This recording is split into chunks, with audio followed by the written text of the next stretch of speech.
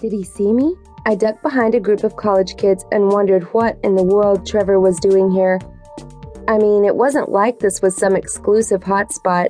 It was just your typical strip club, open to anyone who had money in his pocket and a desire to escape whatever ailed him.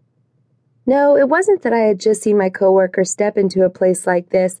It was that my coworker would now see that this was where I worked. This was my second job. I watched him at the bar and felt my heart sink. I was due to go on next, and there was no way I could afford to tell my manager that I couldn't dance because my coworker from my other job had suddenly walked in the door. I was stuck and I knew it. All I could hope for was that he would be occupied with one of the other girls walking the floor while I was on stage. I watched the current dancer nervously as she finished up her set, and then amid tepid applause and a few drunken catcalls, made her way to the floor to make rounds of the patrons, offering lap dances and picking up tips. I glanced over at the bar to where Trevor had been standing and my mouth fell open in a panic, because he was suddenly not there.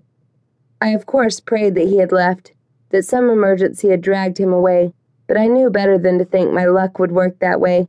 After all, I wouldn't have been dancing at all if my roommate hadn't left me high and dry, with no notice at all 5 months ago, sticking me with all the rent and utilities, and on top of that, a fucking mini poodle named Maximilian.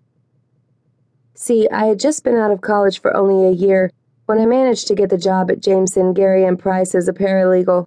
I was trained in law, but hadn't yet taken the bar exam, so I was happy to take the job there since it came with the promise of full counsel status once I did the exam and passed.